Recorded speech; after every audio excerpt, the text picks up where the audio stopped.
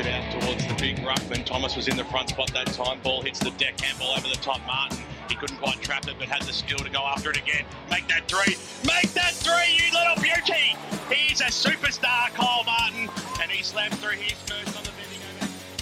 Savory's grass. Who's going to claim the ball? It's just falling out of hand. Now, can we have a shot at goal? It's against Smythe. It's Smythe.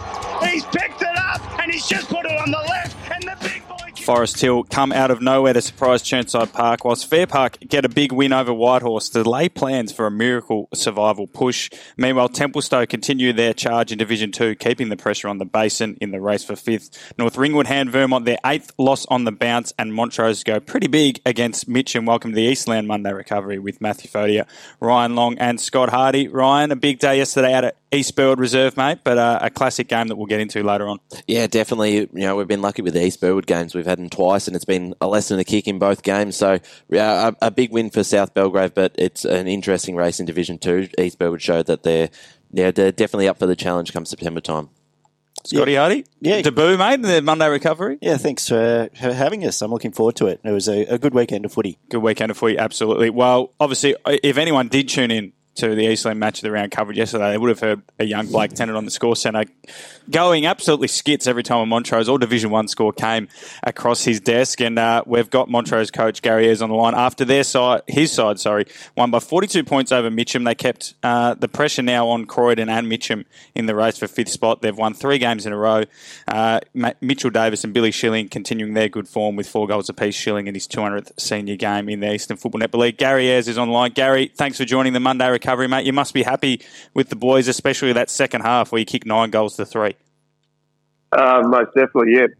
G'day, guys. Always nice to enjoy your weekend just that little bit better when you have a win, and certainly our form over the weekend against Mitcham at their home ground, I thought was a real positive performance. I felt for most of the game we certainly controlled field position and territory, and our ball movement both in offence and what we did when we didn't have the ball I thought was pretty positive. But it's probably been a bit of a build, to be honest. I think our second half against Murrelbark about 5 weeks ago was fairly positive, even though they jumped us in the first half. But then I think our form from that point on has been pretty consistent. So it's a nice bit of reward for the boys, but it also says, I think, a fair bit about having to make minimal change. It was the first game out of 15 this year that we only had to make one change at the selection table. So all in all, I think that breeds consistency and a little bit of stability as well. How have you gone transitioning from coaching at the elite levels to coaching at the local level where ground sizes change? Your opponents play varying different game styles that can vary from heavily contested and physical to trying to play, a pretty brand of footy. And then, as you mentioned, the fact that I think every club across the comp has gone through similar things where they can't go one week to the other with the same 22.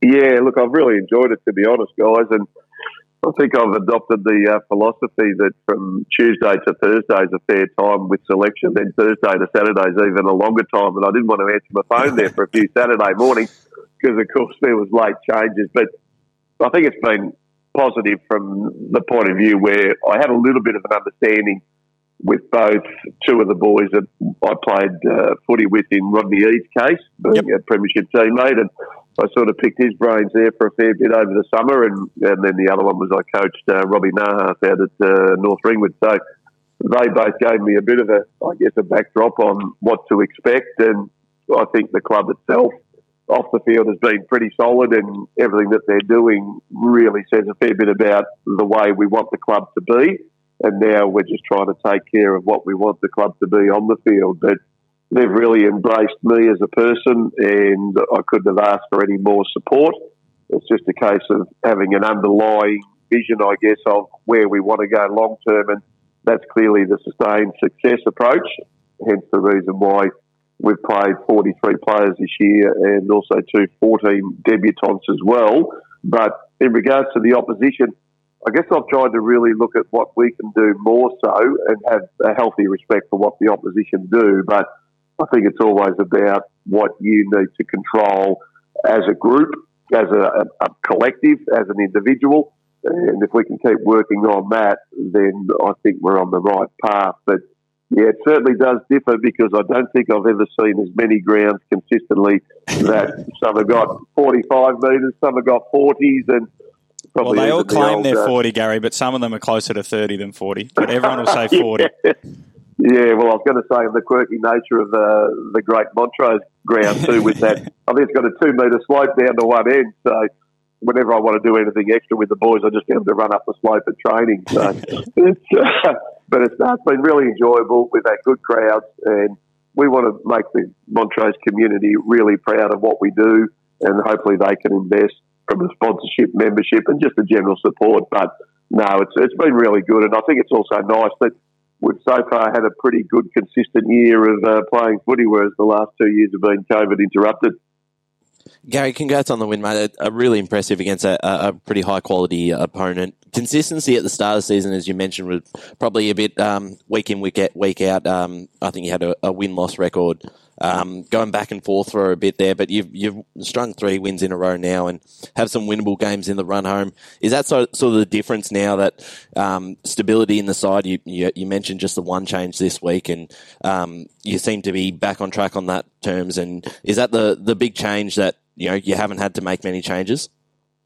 Yeah, I think so, and I think it's a couple of things too. We probably played about 9 or 10 games straight with the way we, I guess, pitched for the Queen's Birthday weekend round, and we played Muralbark, and then of course we had a break for the centenary gala night there, and obviously celebrating the club's 100 years, which is a wonderful achievement, shows a lot of resilience. But I think it's been a combination of the break. I think some of our more experienced players have found their feet and are a little bit more consistent in how they're contributing to the overall team. And we really need their guidance and experience for the younger boys, because the younger ones have that enthusiasm and that exuberance, and they just want to play footy and get around each weekend and hopefully contribute to a positive result. But I also think it's the way the boys now are understanding how I want them to play, and we were certainly doing it in fits and starts, as you mentioned, and our results were small losses. There might have been a 6-point loss to Beaconsfield, a 2-point loss after the siren to Lilydale, 10 or 11 points, I think, to East Ringwood early.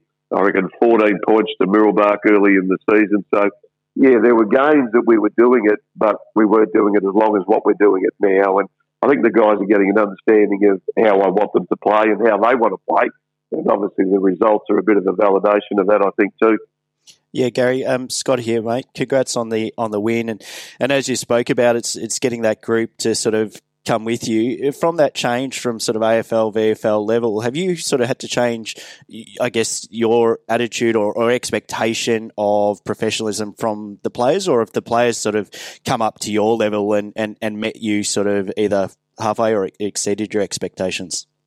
Yeah, there's been a bit of both, I would have thought. So clearly I've got to take a step forward to them in relation to the attendance to training, communication, and just what we want as overall standards and expectations, because they've clearly got their families, which are the number one most important thing in their life. Then it's their work life or the university, or in some cases they're combining 2 roles with uni and also 2 part-time work. And then you've got your sport, whatever that may be, and in our case, clearly it's footy. So there's even some guys that work on a Saturday morning before a game in the afternoon. So it's really got to be, boys, communicate. I don't have any problems with obviously the fact that you can't make it for a variety of reasons, but understanding that their commitment is going to be really clear on what I want. And if they are off for whatever reason, then if that starts to chew into their performance from a consistency point of view, well, they'll know where they'll find themselves, and clearly that's back in the reserves. But having said all that, our 19s are equal top on the ladder. Our reserves beat the undefeated Mitcham on the weekend, and they're sitting second. So the I guess underneath is really progressing in a manner that we want it to be. So hopefully that's a real positive sign for the future. Yeah, and going forward, obviously with the win yesterday, it puts you in good contention to look towards finals. At this stage, are you sort of taking it week by week, or are you looking at ways to get past, I guess, the 2 clubhouse leaders in Muralbark and East Ringwood? Yeah, we've really adopted a process-driven mantra, I guess, and I think it's very much aware of keeping the players on task for what does work really, really well, but also to them what we can do better. And there's always room for improvement. So the process, the results tend to take care of itself if you actually get that process right.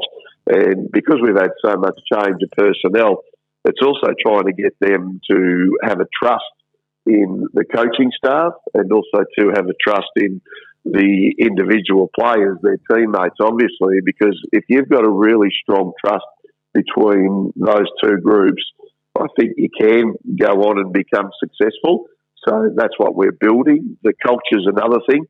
I think culture probably waxes and wanes to a degree depending on the personnel that you've got. But clearly a couple of years ago, the club hadn't set really on-field, that is, foundation for sustainable success. So, yeah, we're building it, but it's just got to be 1 week at a time. It's like what I say to the boys, you get 4 points if you win by 100 points, you get 4 points if you win by 1 point. So it's really about adopting that. And as the old cliche would say, don't get too far ahead of yourself.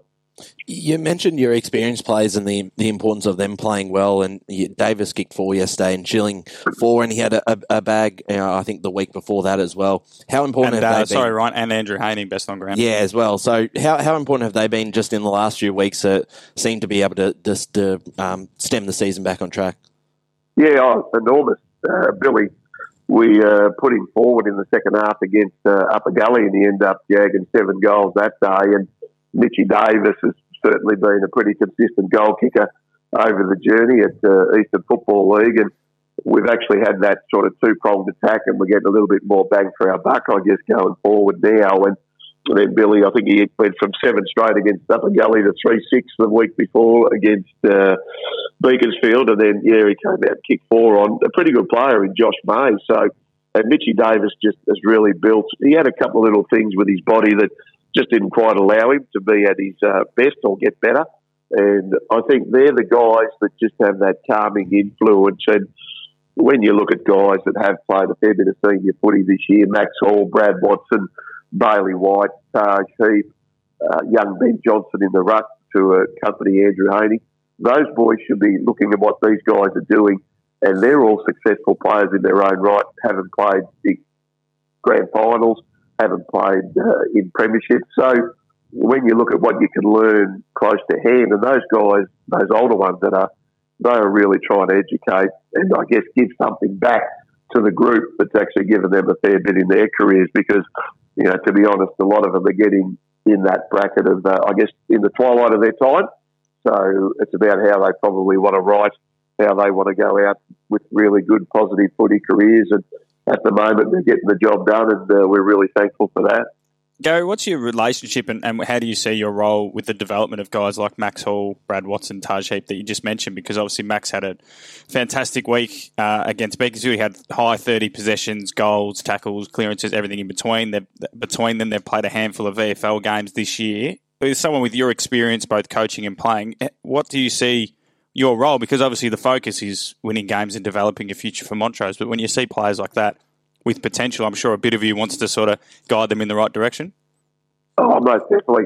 Part of me. And it's also about the advice that hopefully I can give these guys because having been at the AFL and the VFL for quite some time and just try and point out the little things that'll hopefully give them the opportunity to be a complete player. And really, Max has been first class, and so much so that they're actually starting to take a little bit more notice of him. And in a couple of games over the last month or so, they've actually set someone for a role on Max. But they're just little challenges that he'll get. And no doubt as you go up each grade, you're going to learn more and more. But I said to Max at the start of the year, whatever I can do, mate, to help you play more games at Box Hill, that's what my charter is. So it's really giving him feedback. It's really giving him any advice that I possibly can, any little subtle differences in his game that might just make him a better player. Clearly, we play him as that inside mid, and I think that's his best position for us. But clearly, when he steps up to the next level, there's a lot bigger bodies. There's more experienced guys like a Liam Shield has been playing a fair bit of Box Hill footy. So he's got to understand that there's that sort of patience. But also, trying to point out that in our game, you do have to be patient. And I think what we do tend to forget sometimes is we want everything by tomorrow, and that's coaches included, but that doesn't happen that way. So it's just a steady graph that he's got to go on. He's got to understand that he went from being able to do his own thing for quite a lot of games this year to now the opposition taking more notice of him. So that's another challenge that he's got to work through. But I really say it's just advice and really just passing on anything that I can see as being, I guess, a different set of eyes from someone who would have been working with him at Box Hill. Well, Gary, thanks very much, mate, for joining us on this Monday Recovery here. I know it's a Sunday morning, and I'm pretty sure Montrose had the band night last night, mate. So rest up today, mate, and we look forward to watching you guys progress and try to ruffle a few feathers on the run home with a big last 3 games. Oh, good on you guys. Thanks for your interest. Thank you. Gary Ayres there, Montrose senior coach and all-round footballing legend. We thank him for his time. Scotty, there's some interesting stories coming out of Montrose at the moment. Obviously on-field and off-field. We hear more about the off-field from Blake Tennant, but on-field there, they look like they have clicked over the last month. Yeah, they have, and obviously it's just what Gary was sort of talking about, I guess, buying into that belief, and it's probably going to take a little bit of time to change over, obviously having him come in and his expectations and everything like that, and what the club would expect of him as well, I guess. But look, it's exciting for them. It was a great win against Mitcham yesterday. It really gives them confidence, and it keeps them within flight of that top position to get into finals. Where does it leave Mitcham? Sorry, Ryan, I was about to say, because a couple of weeks ago we had them as the clear third place side, and them and Montrose have both played East Rington and Mooroolbark. So they both have Croydon to come, both have a fairly winnable game. Mitcham have Upper Gully, Montrose have Lilydale in that run home, and then they'll have a Beaconsfield for Mitcham, and I think Montrose have got another half tricky opponent in Bayswater. Yeah, Lilydale, Bayswater. Yeah, so where does it leave Mitcham though? Because like I said, they start the season, or both turns of the fixture very hard. They play the top 2 teams. Yeah. So they were 0-2, and then they went from being, I think they were 6-3 to 6-5. It was going to happen. But unfortunately for them now, they've now lost those games to Wantirna South and Montrose again this time around. So it puts a lot of pressure back on the Croydon game. They did smack Croydon last time. But where are they at now? Because their last few weeks, they'd just be a little bit worried.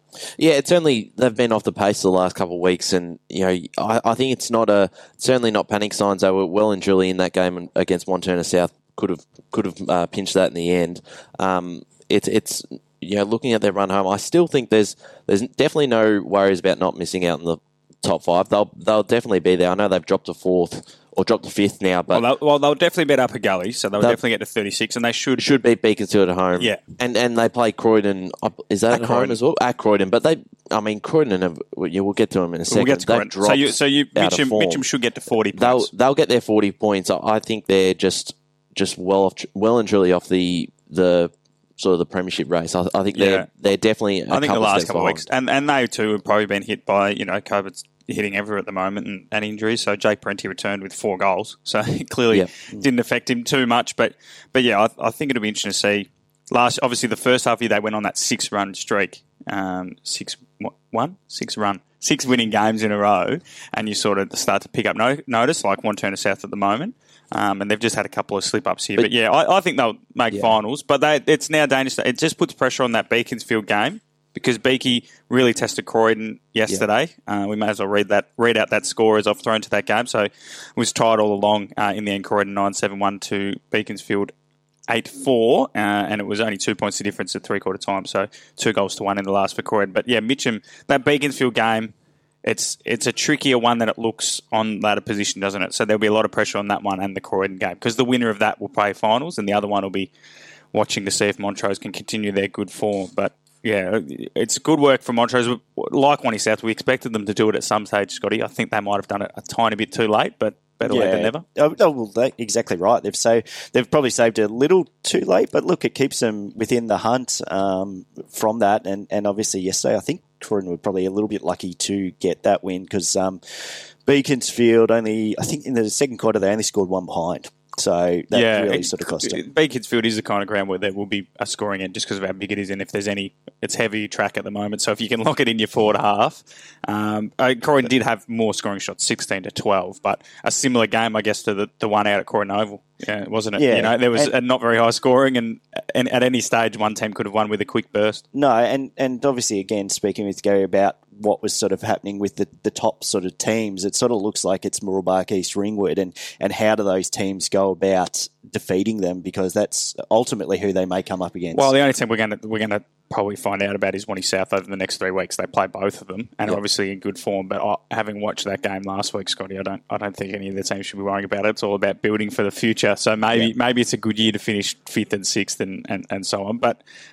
Matthew Johnson kicked 5 goals again for Beaconsfield. Riley Britton 3. You wanted to talk about Croydon, Ryan? What do you so that win is a banana skin avoided, but they still have to play Mooroolbark and Montrose and Mitcham. So they've probably got one of the harder runs home, them and Wanty South. Obviously, Wanty South look pretty safe.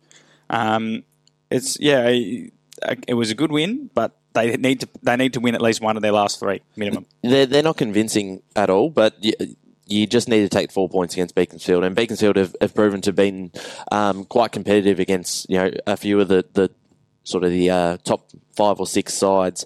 So their run home, I actually have them 0 out of 3, and I have Montrose winning all 3 on form at the moment, the way they've been going the last couple of months. So that would put them outside of the top 5, and I just don't think they have enough scoring power. Again, I think you said it on the Friday show that it would be a 50-60 sort of score.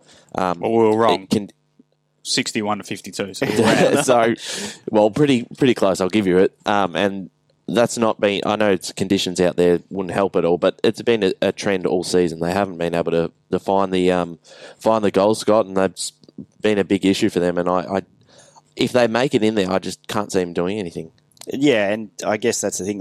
They've had sort of Beaconsfield measure before. Obviously, we saw them earlier in the year and covered that game. And again, they were probably lucky in that regard as well. But like they're saying, you just need the 4 points. So if they get that one, that takes them to 40. And then we're sort of saying that Mitcham, if they can get to 40, that's sort of Mitcham definitely should. They've still got to play Upper Gully and Beaconsfield. Yeah. So that's where you sort of think, well, if they can pinch it somewhere, and it just takes, some different conditions on the day. You obviously saw yesterday's game or most probably around the grounds. It was pretty windy, wet, sloppy conditions, but sometimes that's just enough to get you the 4 points. Just in terms of that, so quickly, for those, you can do a ladder predictor on game day. You can. So I'm doing it right now. So at the moment, going into the last round, I've got Montrose and Croydon equal on points. Montrose with a better percentage. So Croydon would have to, Croydon have to win at least one, and ideally for them to be that Montrose game to make the finals. Because I don't see them being Mooroolbark, and they could possibly beat Mitcham. But like I said, we think Mitcham have got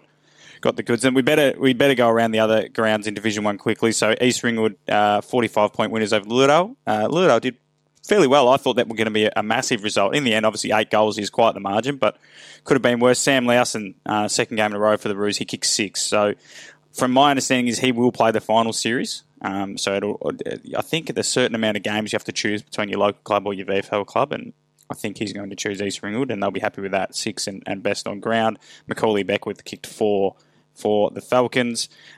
We already ran through that Beaconsfield Croydon score. Matthew Johnson kicked 5 goals for Beaconsfield, and now moves into 5th on the go. So 35 goals in a side that's not particularly high scoring is a very, very good effort by the Casey man. And then Bayswater and Wanty South. So Wanty South, I think that's 6 in a row now, Ryan? Yeah, 6 in a row. 6 in a row. It was a tight tussle up until three-quarter time, and then the Devils went bang in the last quarter, 5 goals, 6 to 2 goals. Marcus Jordan kicked 3, Liam Hewitt kicked 3, he's having a good year.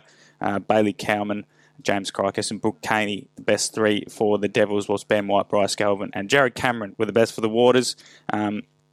In terms of Wanty South as well, Liam Hewitt, those 3 goals get him to 34 goals for the year, and they're starting to hit the scoreboard as well. So the Devils do have, I think they've got East Ringwood this coming weekend, then the Falcons in the Lilydale, and then Mooroolbark to finish. So you can look at it 2 ways, Scotty. That Lilydale game will have a bit of pressure on it, because as much as we're talking about Croydon and Mitcham possibly slipping out, if Lilydale did beat Wanty South last time, so if Wanty South don't win any of their remaining 3 games, Montrose could still catch them.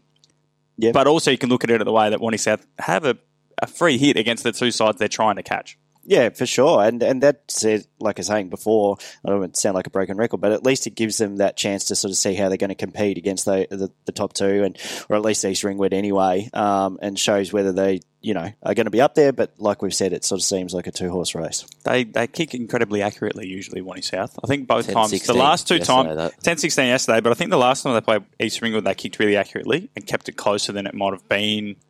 On the ground. And then I remember a game last year, it was a shootout, and I spoke to an East Ringwood person, and they said we should have won by 30 points, but they couldn't. Monty South couldn't miss, and East Ringwood couldn't kick straight. So is that game coming up against East Ringwood? Is that at one Turner's home? I'll have to rely on Ryan here. All my tabs open, and none of them are the fixture. I think their strength is that I think East Ringwood will be at Wani South. Yep. And then the Mooroolbark game will be at Mooroolbark. Okay. Yeah. I think if you want to give them a chance at either against either Mooroolbark or East Ringwood, is that they do have a pretty strong attacking lineup. They can score quite heavily, and you mentioned Hewitt.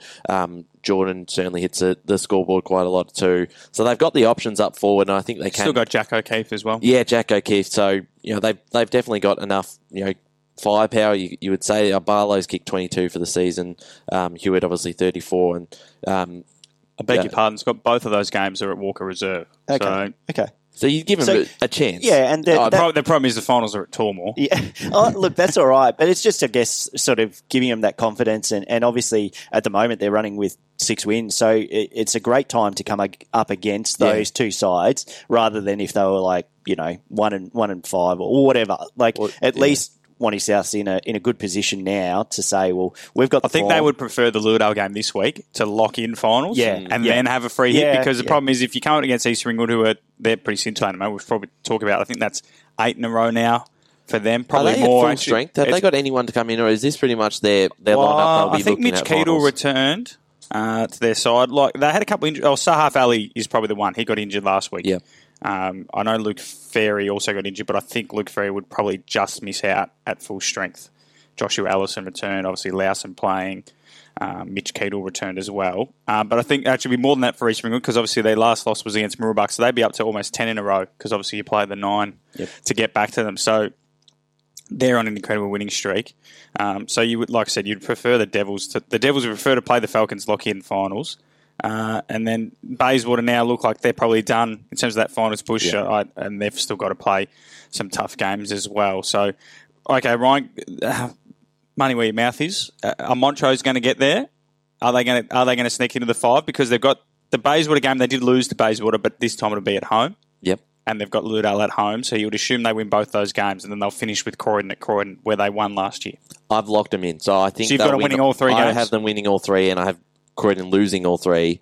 So that's the side I think they're all plays. But we could be here next week and Croydon could knock off Mitcham. I think if even if Montrose win all 3, one of Mitcham or Croydon will be susceptible. I think Mitcham are fine with their run home. I think they'll win 2 at least. So I think we could have, if Croydon win that game, you could actually have 3 sides on 40. Actually, you will have 4 sides on 40 points, which doesn't help Croydon on percentage. No, it doesn't. So Wani South will get 1 win against Lewdale, and we expect Scotty to lose the other 2, so they'll finish on 40. Croydon have 3 games that Ryan's got them losing all 3, but let's say they win the Mitcham one at home. Yep. They're on 40, or the Montrose one, give or take. So they're on 40 points. Yep. Mitcham will beat Upper Gully and Beaconsfield, 40 points. And we've got Montrose winning all 3 for the sake of debate on 40 points. So it'll be all teams on 40 points. And then like Ryan said, percentage really does hurt Croydon, who just have failed to score this year. Yeah, and it's just keeping, obviously, those contests either close or looking for those scoring options. But yeah, Croydon's just sort of battled through the year, and it's a real sort of toss of the coin. And I like, the speculation of sort of the next 3 weeks. But we need Gary and Montrose to do us a favour. Yeah, and we also I presume there'll be another pep talk next week from. Actually, we forgot to ask. We forgot to ask Gary if anyone at Montrose can confirm whether Blake Tennant actually reminded Gary Ayres that this was the biggest game of the year. I wanted to ask him, but I got a little bit scared, and I thought, I'll keep. Well, there's also the worry that he doesn't know who Blake is, and then we get a bit of dead air on a podcast, Scotty, which is you don't want that, which is not great. It is Division 1 as well. Just in the whole, is such an intriguing division in terms of there's just clear divides. So I feel sorry for Bayswater because they're sort of lost in no man's land, because you've got the top 2 who are miles away, both percentage and points. Then we think we could have 4 sides finish on 40 points. It's very feasible that all 4 sides can finish on 40 points. And then you got Bayswater, who they'll probably finish on 6 wins. Yep. They're just sort of out there. And then you got Lewdale, Beaconsfield, and then Upper Gully. So is Upper Gully going to get the win? Well, obviously we're going to come to North Ringwood after the break soon as well that got the win. So we're waiting on them, Oakleigh District and Nunawading, to get a win to sort of complete the set. Yeah. But it's such a weird division that, we're talking about all these races for fifth spot, but none of us really believe that any of those teams will win. They'll win against each other. I don't know whether they'll be able to test East Ringwood or Mooroolbark, but I asked Ryan, so I get around to you, Scotty, who's making that fifth spot? Do you think it's going to change, or do you think Montrose will squeeze in? It's so hard. I think, with the way Croydon's sort of been, they've held that spot sort of through most part of the year, that around that fourth, fifth. So I sort of have to give them then credit when obviously their back's up against the wall a little bit now. So I'll keep it as is, and I think Montrose will miss out, but they've got a good run. So it's just that percentage, I guess, is going to be the key, and Croydon really needs a solid win. Yeah, I hope that it'll go down to the last day. Yep. Which I think it probably will, especially if Croydon don't win in the next two. But I have to lean with you. I think I want to sort of get carried away with Montrose's winning run, but they've hurt us before, and I think if they could easily come out and lose to Bayswater. So I think I've got to hold with Croydon, but next week, if I think have Mitcham got Croydon this week? Yeah, that's this week. If Montrose win again and Croydon lose to Mitcham, well, even if Croydon beat Mitcham, all of a sudden it'll become an even more interesting race. But that's Division 1 done and dusted, a very philosophical and hypothetical Division 1 review. Thanks to Gary Ayres once again for joining us. When we come back from break, we'll jump into Premier Division and Division 2, where Templestowe kept pressure on the Basin and North Ringwood got their first win of the season. Eastland's new sporting precinct, The Circuit, has arrived. Race into the circuit for customised kicks, giveaways, streetwear, new stores and more. Visit eastland.com.au for more details. And O'Regan probably just outside his distance, although he's made a fool of me there. Beautiful kick. What a season he's had. Welcome back to the Eastland Monday Recovery. Bit of Brad Henderson there to bring you in from that first break where we spoke all things Division 1, and now we're into Premier Division. So I'm sure, I don't know whether Brad had a favourite division, but that was Mark O'Regan there from Balwyn and hit that ball. And so I got a good win over Norwood, but we'll skip past them and go to the real story in Premier Division. Ryan, it was North Ringwood getting the win over Vermont. We sort of, on the Friday weekend forecast, we sort of floated it. We all had a hunch, but none of us were that confident to say the Saints would get the win. And when I saw the quarter time score, I thought, oh no, they've missed their boat, but they were able to run over the top of the young Vermont side in the end, winning 8-10 to 6-14, so 8 points winners despite having 2 less scoring shots. They kicked 4 goals 1 to 1 goal 4 in the last quarter, so Vermont players will have obviously something to watch back on their review. It's 2 very, very young sides, so I think the reaction on social media that I've seen is, a lot of people, and I'm, given Vermont's dominance over the past 130 years or whatever it is, everyone's very keen to get them while they're down. But I don't think we can get... It's great news for North Ringwood. Very happy for Robbie Nahas and his troops, and they're still mathematically a chance of staying up. But I don't think we should overreact here, because if you watch the Vermont footage over the last month or so, it is pretty much a glorified under-19 side or under-21 side with Lockie Johns and Alex Greenwood running around. Yeah, I was just looking through their list now, and probably those two is Hawkins a young? Hawkins is young. He's a Box Hill listed player, so you would include him in but still he's young, and there's talent, and then there's experience, and in some, like you looked at the ground yesterday. We saw the footage at Quamby. I didn't go outside much yesterday, but I think it was a pretty miserable day. So sometimes all the talent in the world can lose out to a big body when it's raining, cold, and it's a bit heavy. Yeah. So and apart from those sort of players, it is a very young list, and I still thought they would probably have enough enough stars to probably get themselves across the line with Johns, who's just had a phenomenal year again this season. And look, it's fantastic for North Ringwood, because you hate to see sides go through a season without winning a game. And looking at the footage from after the game, it was pretty pumped up with everyone running onto the field and getting around the guys. So it's credit for them, and it just gives them something to build on towards next year. And for Vermont's sake, I know a lot of people they're sort of like Richmond, where just because of the club of who they are, they want everyone very they want to celebrate their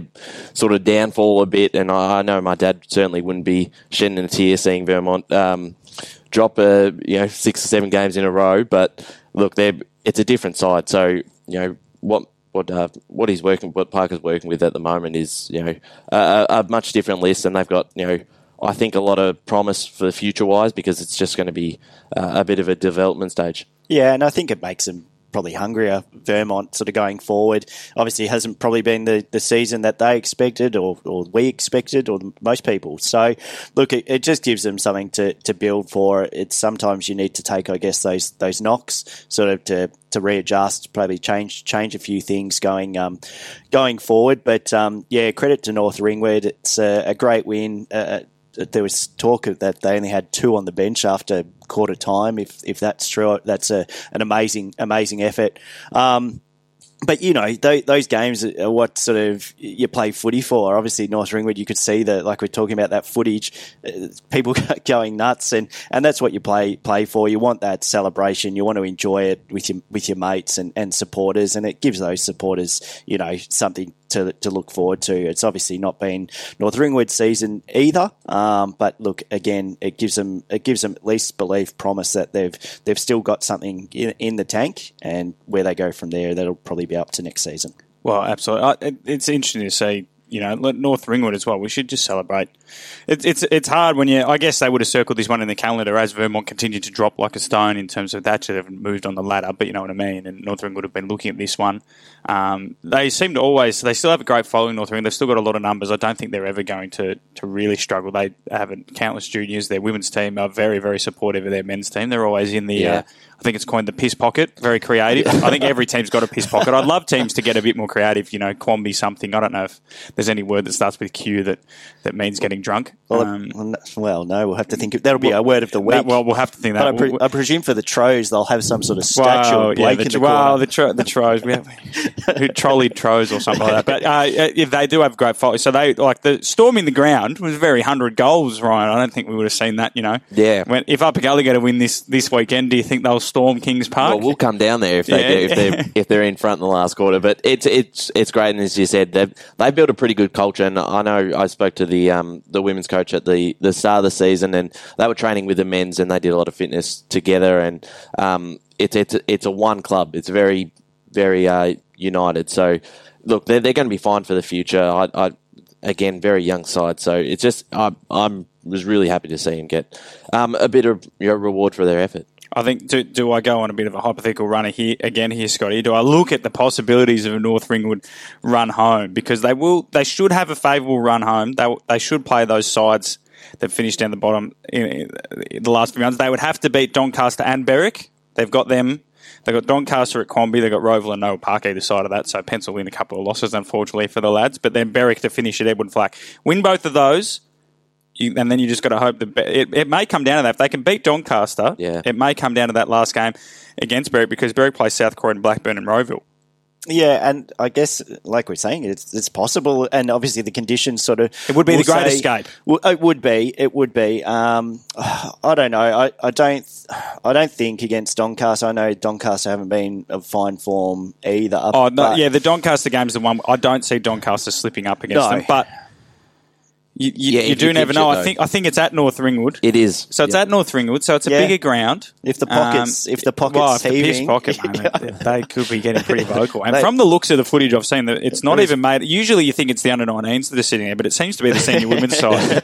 So it would be very hard for someone lining up for a shot of goal, and you've got the senior women's side calling you every name under the sun. Yeah, and obviously I'm sure they keep it respectful and don't cross the line there in the piss pocket. No, great to have like that sort of culture, and obviously it's saying about having that community and both sort of sides just coming together to watch footy, to cheer them on and finally see the win. I think the way they were so excited for the senior side winning the game. But back to my hypothetical, miracle. Yes, the miracle on grass. Yes. If they can get it done, so they have to beat Doncaster in 2 weeks, and then then it'll all come down to that last game against Berwick, which would be, to be fair, the way Berwick are tracking. They're young, they're tired.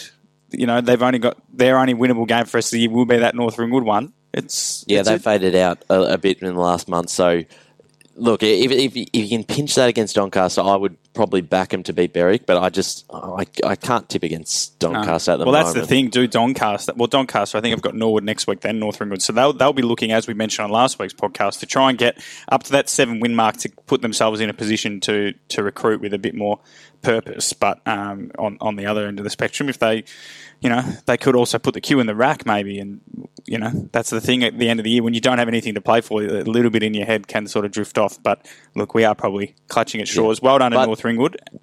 A win can sort of change the way and they're a young side. Mindset. Sometimes you get a bit of confidence in them. Brandon Leonard's only a young fella. They've had a lot of young guys go through that one side. I think someone was debuting for North Ringwood on the weekend. There was another debutant on the weekend. So a young side can get momentum going. We've seen that in all forms of sport. And that's right. And going forward, you can sense the training this week. They'll be on. And the sun's been out all week too. So hopefully it's not freezing cold as it has been. So who have North Ringwood got coming this? So they got Rowville at Rowville. Okay, yep. So it's a bit of a dampener. Yep. Doncaster at home. Okay. Noble Park, I believe at Noble Park. Yeah. So no, that's at home. Is it at Quamby? Yeah, but still, it's Noble Park. So and then Berwick to finish at home. At Edwin Flack. So I guess they've just got to keep that belief within inside them because they're obviously going up against Rowville and Noble Park. Well, you just got to keep some remnants of momentum, like Fairpark. I think we spoke to Sean Stanton about a month ago, and when they were playing the sides like a Don Vale and that, it was just about making sure you don't lose all the momentum you garnered from the win. So the win over Vermont here, they don't think they need to go to Rowville and win. Obviously, they'd love to, but they need to go there and go, okay, we need to keep playing good footy because we need to keep moving into the Doncaster game because if we can move into the Doncaster game on form and Doncaster, subconsciously might just start resting a few blokes and they might be, I don't want to get injured before the summer and so on. They might be able to pinch that second win. They pinch a second one and all eyes turn to Quamby for a relegation showdown, which as much as you don't like talking about relegation showdowns can sometimes be better than grand finals. They have so much emotion in them. For our perspective, it's great. It gives us a brilliant talking point to lead up to that game. So it'll be sort of watch this space for North Ringwood, but at least it's given them something and they'll go forward. Absolutely. So well done to North Ringwood, Robbie Nahas and the boys. I spoke about Marco Reagan there. Obviously the tune to come into the second part of the show here. Baldwin got another big win, Ryan. So we said on Friday that they had to be ruthless now, especially if they wanted to get second spot. Rowville have to slip up twice, but they do play the Hawks later on and Noble play the Hawks. So it is set up for Baldwin if they can get on a winning streak, and they just need to be playing good footy heading into finals, and they did that. 6-1 in the first quarter, and then after that, I think the last second half they drifted a little bit, but ended up winning by 46 points, 119-73. Charlie Haley kicked 6, so he's closing in on 50. He's got 49 goals for the year, and then their best on grade, Yaron Jaffa-Williams, he's having a really, really good season. So they remain in fourth, but they are putting the pressure on Rowville, as are Doncaster East. Yeah, I still think they're a bit probably left their run too late for a top 2 finish, just with the way the top 3 have been going at the moment, or the top 2, sorry. But look, they needed the form because they've still been able to win games, but it hasn't been overly convincing. Yesterday they seemed to be able to almost double their scoring shots of Norwood, who brought some players back in. I believe Dixon and Pearson were back in the lineup. Dixon and Pearson, but Lockie Dixon had been on a 5-week jaunt around Europe, so I don't know about. He comes straight from St Andrews to Baldwin Park, so I don't know whether he was running at 100%. Yeah, but still they're very quality players, so they've beaten a bit more of an improved Norwood side and very comfortably, and that's the sort of form that they need to take into next week and really get on a bit of a run. We saw last year they weren't on top of the ladder, but they had that last 4 or 5 games. Yeah, where the power rankings we had them as number 1, didn't we? They looked the informed side, especially with that forward line that I think you call them the holy trinity of. What was Lyle, Haley, and Goebbels? There's no Goebbels this year, but Lyle and Haley, So, between them, they've got 82 goals this year, and Lyle didn't kick any yesterday. So. Haley kicked 6, so if those two fire up and they've got a pretty strong back line as well, I think they'll be certainly a really big threat for a flag. It's a race, Scotty, I think, to finish. You can still want to finish there because if you do look at the Premier Division ladder, as much as Blackburn rolled Baldwin only a fortnight ago, the percentage of Blackburn is 89. Yeah. and they're going to be, you would say, likely 2.5 games, maybe 1.5 games. Well, they'll be about 2.5 to 3 games off whoever they play in that first final, because it's third versus sixth. Mm-hmm. So as much as it's an elimination final, you would much rather play Blackburn than you would play Doncaster East or South Croydon, especially the way South Croydon are going after their win yesterday. So as much as you want to, A, try and get that double chance, B, as you said, Ryan, hit finals in some form, you also want to make sure that you aren't playing against a side that, many have South Croydon as still a premiership chance. Doncaster have been really good this year. So without being disrespectful to Blackburn, you want to play Blackburn in that first week. Yeah, for sure. And the percentage of ball and is keeping them well above. Well, that's the thing. So you look at the ladder. If you look at the top 5, so South Croydon's got the worst percentage of the top 5 on 120, and then it drops to 90. Yeah. So that shows the class differential between 5th and 6th. That's it. And that's obviously South Croydon on 36 points, Bourne on 40. So they've got that game in hand with that, and then it's really that battle with Doncaster East, because they're very similar in percentage, 141% for Doncaster East, 40 points as well. So yeah, look, again with you, Ryan. Sorry, it's Bourne. I'm not sort of sold on. Sort of up and ebbs and flows. I really do. They have had a tendency to do that over the probably the last 5 or so years, and then it's whether they can click, and they've never really got it clicking at the right time. Last year they did, and then nothing happened. So I think they'll be trying to find that again. Yeah, and I think it's going to be that battle, obviously, for third, that Doncaster East, Ball and South Croydon. I really like how South Croydon are playing. Good segue, Scotty. You might be able to sit in his chair next week. South Croydon smacked Blackburn. It was, on paper, it was probably the game of the round in Premier Division. Well, obviously, North Ring and Vermont for different reasons. Yep. But, Blackburn had beaten Baldwin 2 weeks ago convincingly on the road. They'd won again well against North Ringwood, so they were looking like hitting some form. The Dogs have been sort of fluctuating, Ryan. They were winning games against sides lower than, but, the Norwood game, we weren't particularly impressed with them. They played some good footy in patches, but they've been leaky in defence. Yesterday's probably their best performance of the year. So 30 scoring shots. They kick straight, 20-10, 130 to 6-8, 44. Marcus Bazaglia will be very, very pleased with the fact that Blackburn managed just 14 scoring shots. You look at the goal kickers. Obviously, they had Adam Swizbolek, who I assume would have played majority in the ruck. That was a bit of a debate on Friday's podcast because Max King kicked 3 goals. Thomas Sheridan kicked 4. I think that's 8 goals in 2 weeks. And James Wilson kicked 7 to jump to 46 goals for the year and second behind Charlie Haley. So the Dogs are starting to purr. That's 2 big wins in a row against Park Orchards and Blackburn. So, again, sides that are going to be 6th and 7th. But they do have the firepower. They're playing all their games at home up until the finals. So they're in that sort of form where they might be able to pinch a couple of games in that run home. Well, you're right, and you mentioned probably the issues. When we watched them, they weren't convincing. They did enough, but defensively they had a couple of issues. But they're a side I think you would hate to play them that first week of the finals because they can turn a game in 5 minutes, and that's what they did against Norwood. It really just took 5 minutes in that third quarter to really grab the game by the scruff of the neck, and they do that through the middle, and that's why I like King in the ruck because he gave them first use of the ball every single time in the centre clearances, and their options up forward with Wilson has been fantastic Wilson, all year. I think that's 12 goals in 2 weeks, and I can't remember what he kicked the week before.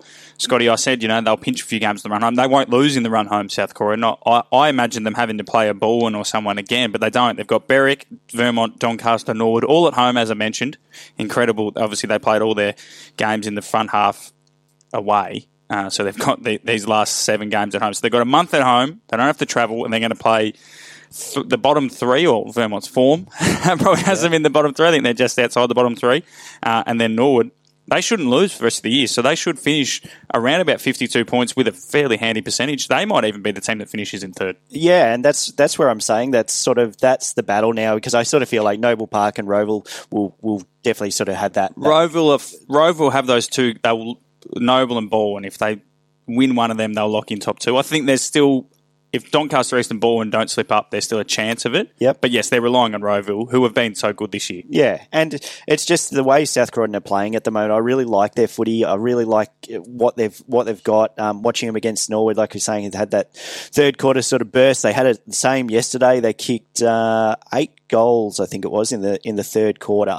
So that obviously, 8 goals to 2. So 5 to 2, 4 to 1, 8-2, and then 3-1. So they can, when they go, and I just really like the way they're going about it. Obviously, having King sort of as fluctuating from ruck and then to forward to kick 3 goals, it just gives them a really nice way to sort of look for scoring options. It's a watch this space, but I really think they'll be up there. In terms of that race for the top 2, so Roeville have North Ringwood and Berwick, but they've also got Noble Park and Baldwin. So if they win 3 of those, they should be fine. 2 probably is enough because Baldwin play Noble, Doncaster East, Vermont and Roeville. So if Baldwin win their last month, Ryan, you'd probably say, A, they're going as premiership favourites because they would have rolled they would have rolled the top 3 and they might even squeeze into the second chance. So like you said, the top 6 is locked in now. Blackburn are going to finish 6th. Noble are probably going to finish top because I just think they're at the moment the best side in it.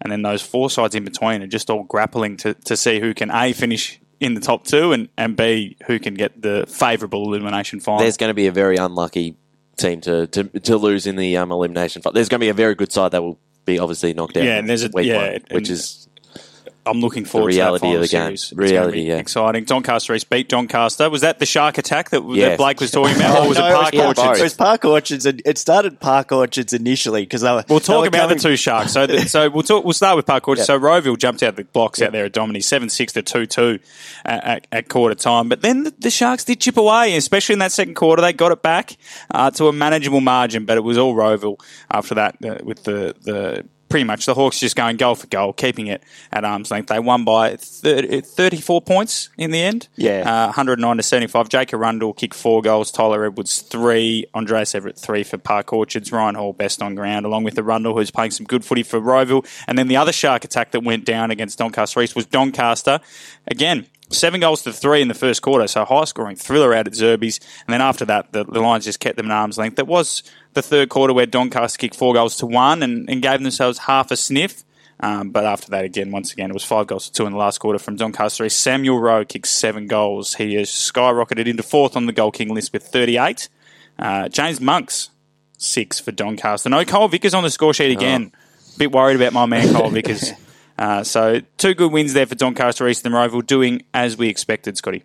Yeah, and the shark attack was initially started by Park Orchards once they came back, and then I think Blake switched his attention to Doncaster East. That Roeville game in Park Orchards, I think, is kind for Park Orchards. That scoring inaccuracy by Roeville, 15 goals, 19 is huge. So yeah, I think Park Orchards, they're young side, they like to kick goals.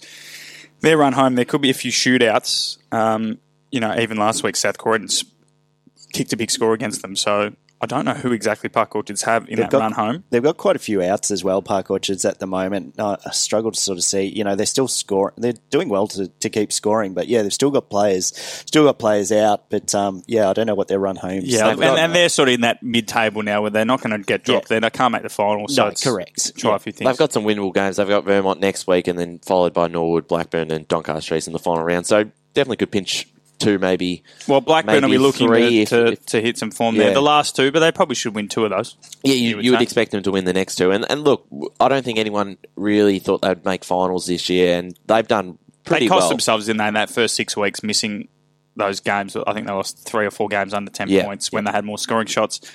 And even that Norwood game we watched, they should have won that. They didn't win that. And then from there, there's so much work to make up, especially with Blackburn pinching that win against Baldwin. I think that really took the wind out of their sails, because if they hadn't done that and Park Orchards had won a couple more games, that game against Blackburn would have become more important. But alas, that they'll probably finish 7th or 8th. But look, as you said, any team coming up to stay up is a good job, and next year will be even harder with double relegation. If they can do that, Park Orchards are a club that's set up for long-term success. Finally, before we drop down to Division 2, Noble Park got a good win over Berwick, 12-9 to 4-6. Cole Martin kicked 3 goals.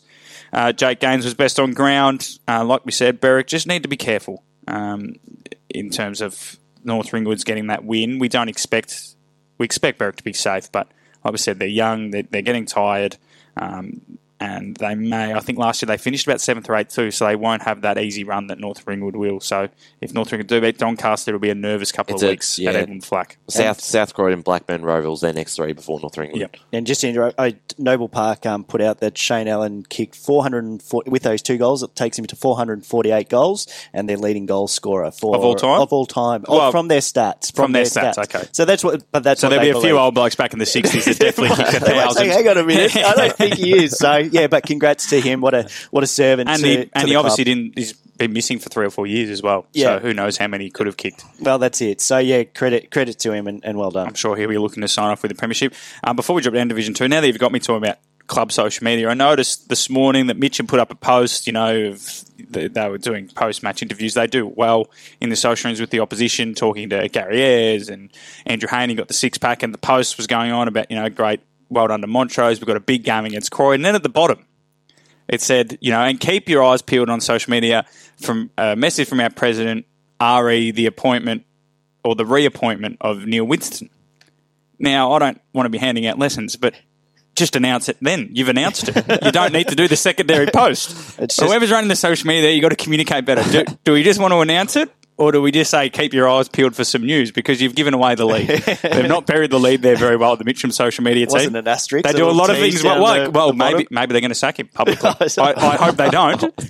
But maybe they're trying to a twist, M. Night Shyamalan, but I'm not sure. Keep the wolves at bay. Exactly. But it was just it's just the secondary post. Everything. Oh, what a surprise! But, well, we don't want to preempt it, but well done, Neil, if he's being re-signed. No, and it's good with most of the clubs sort of having that sort of social media sort of switch. As we were talking about, I think the other week, it just gives the fans a sort of feeling that they're involved in appointments or sackings, I guess. Well, yeah, I'd love to see a club come out and do a proper. That would be quite ruthless. Let's go to Division 2, where I heard you two talking as I was off making a coffee before the show that 5th spot continues. The favourite for 5th spot continues to change every week. So the Basin got a big win over Oakley, 159-9. And we can't really read much into the margin, but what we can read into it is that they put the foot down here. They didn't just get the win. They're trying to play some good footy. Connor Edwards kicked 5. He's having a good little period. Nick Halo back in the best players. So the Basin remain in 5th. They're a game behind Baronia, who lost to Ringwood. A pretty convincing win for Ringwood. We said on the Friday show that they seem to have the wood over Baronia in home and away games. 6 goals from Daniel Jordanov, 4 goals from Mitch Jackson, who's having a fantastic year playing as an attacking midfielder. Jaden Cairns best on ground. And then obviously we'll get to the East Build South Bell game in a bit. Templestowe beat Mulgrave. That was a big one on paper, but it was all Tempe from the start. Sakis and Cloak kicking 3 goals apiece. Alex Brown best on ground for the Dockers. And then Heathmont rolled Knox 105-41 despite Knox leading at quarter time. 4 goals to Liam Malone. And Campbell Evans kicked 3. Malone was best on ground. So what that means, before we get to that East Build South Bell game, Ryan, is that the Basin remain 5th on 30 points. Templestowe and Heathmont on 28 in 6th and 7th. Mulgrave do have the very 2 winnable games against Oakley District and Knox to come. And obviously, I think Heathmont have still got to play Oakley District next week. So the race is still on between 4 teams, but it looks like the Basin might just be doing enough at the moment, Scotty. They do have, I think they've got Eastfield, Mulgrave and Templestowe to come. So still 3 tricky games, but maybe, just maybe they're starting to click. Yeah, and they are, and they deserve that spot, that 5th spot, a little bit more than probably the others. I think that game against Mulgrave will be a danger game. I still can't. Well, so will Templestowe. Yeah, true, but I just feel like with Mulgrave, you just can't pick them at the moment. And I was saying they clearly match. They just match up with certain sides. Yeah, and there's just. Again, ebbs and flows in it. They'll be extremely disappointed with the result yesterday. But yeah, the Basin are sort of probably just in that better. I just feel like they're just that little bit better position over Templestowe and Heathmont. I think at their best they'll play finals. It's just we've seen both sides of the Basin. We've seen them. Yeah. Pump well, they've got to go to Eastbourne. So they've got to go to Eastbourne. They do, and they beat them at home very comfortably. But it's a whole different ball game with the so they've got to go there. Size. They lost to Templestowe, albeit at Templestowe, and then the Mulgrave game, like Scotty said, Mulgrave are Jekyll and Hyde sometimes. So that's the. I actually can't. I mean, I did my ladder predictor yesterday, and I had the Basin finishing 5th, but it just changed again with I had Mulgrave being Tempe. There's probably too many variables. We spoke to about really Tempe work last out. week, didn't we? That Tempe have a similar run home where all 3 games are winnable but also losable. So they've got the benefit of being able to take points off everyone else, but also they don't have those easy games that Heathmont have had and will have, and Mulgrave as well. So, I expect the Basin to squeeze into 5th. Boronia won't like that because they haven't been able to beat them this year. Yeah. Despite thinking that that they should be able to do it, they haven't been able to do it. And then, obviously East Burwood, if they beat them again, the Basin will be happy to take them on. And, their games against Ringwood have been close.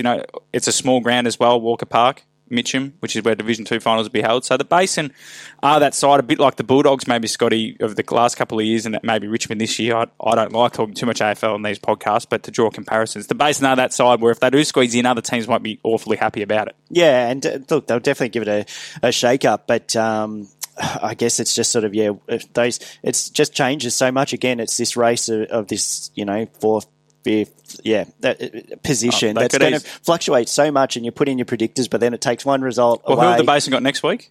They've got East Burwood next week. Yeah, so they could easily come out and East Burwood smack them by 10 goals, and all of a sudden Tempe are in, and we're all about the Dockers. And it's seeing where that difference is. Obviously, Boronia got a fair pasting yesterday for a team, the top side teams. So it's seeing whether they can compete then with those with the South Belgrave, Ringwood, and probably East Burwood. Ringwood would have been spewing. I think that South Belgrave managed to kick those late 2 goals because they were looking like they were going to lock in top spot. And obviously, I think they've got South Belgrave and East Burwood to come anyway. Ringwood in their last 3 games, so nothing's locked in. But I heard you talking on pre-game yesterday, Brian, that Boronia at their best, at full strength, still think they can give this premiership a fair old crack. But yesterday's performance would let them down because that team was pretty close to full strength. It was only missing Mitch Mallis.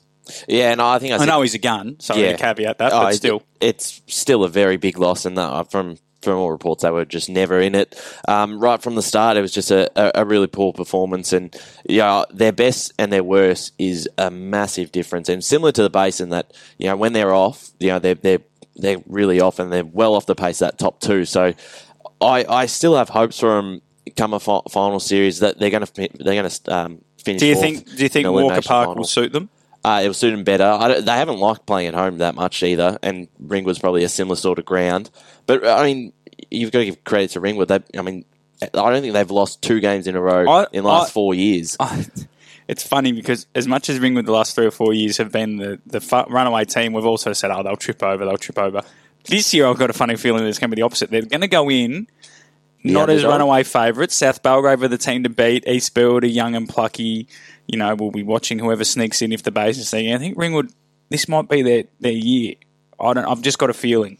I think Sam Wadley adds so much to their midfield. They're not one-dimensional when they go forward. Not that they were, but there was a clear thing. When you got Trent Farmer down there, it's just a natural gravitation to kick it to him. So maybe it's all set up for them. They won't want to play at Walker Park, but I feel like they've got more of those sort of smaller forwards and midfielders hitting the scoreboard. Obviously, Jackson kicked another 4. He kicked 4 when we watched him against East Burwood. They're getting sort of those players that are really stepping up. Attacking, they're the 3rd best attacking side, Ringwood, and they've only got 1 goal kicker in the top 10, and that's Mitch Jackson. So I think they're at the moment. I think the top 2 are that not runaway favourites, but it's not quite on the extent of Division 1 where the top 2 are just miles ahead. I think they've just got too much more class and. Yeah, it's closer than those other than the other division, but. Also, their scoring and defence. Like for Ringwood's defence, that's always been Brett Rose go, but they're well the best. 160 points better than South Belgrave. And I don't know. You were there. Well, let's get on to that game then, Ryan. Yep. East Burwood, South Belgrave. Like I said, I try to take a weekend off it, both forced and both internally and external forces. A hold of that. 12-12 to 11-12. South Belgrave got out of the blocks early, 4 goals to 1, and then after that, it was pretty much. They've never really got outside 10 points. East Burwood actually got well in front in both the 3rd quarter and the last quarter before South wheeled them over the line. I know South, that was probably their weakest outfit of the year, but East Burwood were also missing some players. What's your read on that one? Because I don't know. Every time I seem to watch it, East Burwood had all the play, and then I'd flick back and South Belgrave were back in front. Well, the one thing I said at the start of the game in the pre-game show, I said East Burwood just have to not necessarily win, but they have to compete and they have to be close to really pushing South Belgrave because East Burwood are with the ins they had, Mariani comes back in. They had a few others come in as well. They were at pretty much full strength, and South Belgrave were missing a lot of players. 2 of the Garners out, expecting both of them to be back before the start of the final. So they were certainly undermanned a little bit, and they lost a bit of their height, South Belgrave. But East Bell just had to compete with them, and they did. And they'll look at that game as one they lost that they really should have won, because they got in front, I think, by about 1 or 2 goals in that last quarter. They did it twice, and they had all the momentum. They were killing them in the centre. Those clearances, they had all the run, and they just couldn't quite punish them on the scoreboard. And you've got to give credit to Tim Smith. He kicked an absolute beautiful goal on the boundary line, about 45 out, and he did a similar thing to Bronya early in the year that won him the game. He's just a class above. What time? Is it? Is that the winner? Or was it to level it up? I think it was to level it up. And he kicked 2 in the last quarter. He got a free kick in the right in the square. So yeah, now that was a dubious one, because Max Wills was claiming that it was actually his jumper being held. So from the umpire's point of view, I actually saw that one. Yeah, it looked. I think from where the umpire's saying so parallel or side on, you can see Tim Smith's arm back. And I think Max Wills is trying to go, well, he's actually grabbing my jumper, and it looks like I'm pulling him back. I'll have to rewatch that. You have to rewatch it, because I thought he had his arm. Yeah, so because if you quickly look at it, his arm's pinned back. The most logical, answer is that it's being held back. But I think Max Wills is trying to say he's actually done you there, because he had my jumper holding me back, and it just looks like from side on. But the original question I had, because Scotty was talking about how good Ringwood's defence is, and South Belgrave's is the second best statistically. But watching that game, do you think it's that good, or is it just the fact that the other teams never get the ball when they play South Belgrave? A bit of both. I think East Belgrave had plenty of the ball, so their back line held up really well. But, I mean, the Rams missed some pretty crucial shots. I thought it was more the Rams not making the most of their opportunities rather than South Belgrave's defence. But in saying that, they held up pretty strongly. But they're quite tall down back as well. So a lot of times, especially in that first quarter when they looked in a bit of trouble, they were bombing it long, and South Belgrave were just taking pretty easy intercept marks. But once the conditions got a bit, the rain started to come a bit heavier in that second quarter, the ball was hitting the ground, and that's where East Belwood were starting to be a bit damaging. And Agnew was one of those players, and Jemmy that ball hit the ground, and they were crumbing, and probably put them in a really good spot in the end. But they've got stars on every line, South Belgrave. So once they get a full strength side in, they're going to be very hard to beat. I think the pleasing thing from East Burwood, and that's the scoring, like you're talking about the crummers and stuff. They scored some brilliant goals from crumming just in that forward half, tapped down, and they were through. And probably that's something for South Belgrave to probably look at. They probably allowed them a little bit too easy for a number of those scoring opportunity or those scoring shots from those clearances. But yeah, it was an interesting. I was sort of back and forth between it, and like you, Matt, I sort of saw it and I was like, oh yep, the Eastbird are doing all right and stuff. But then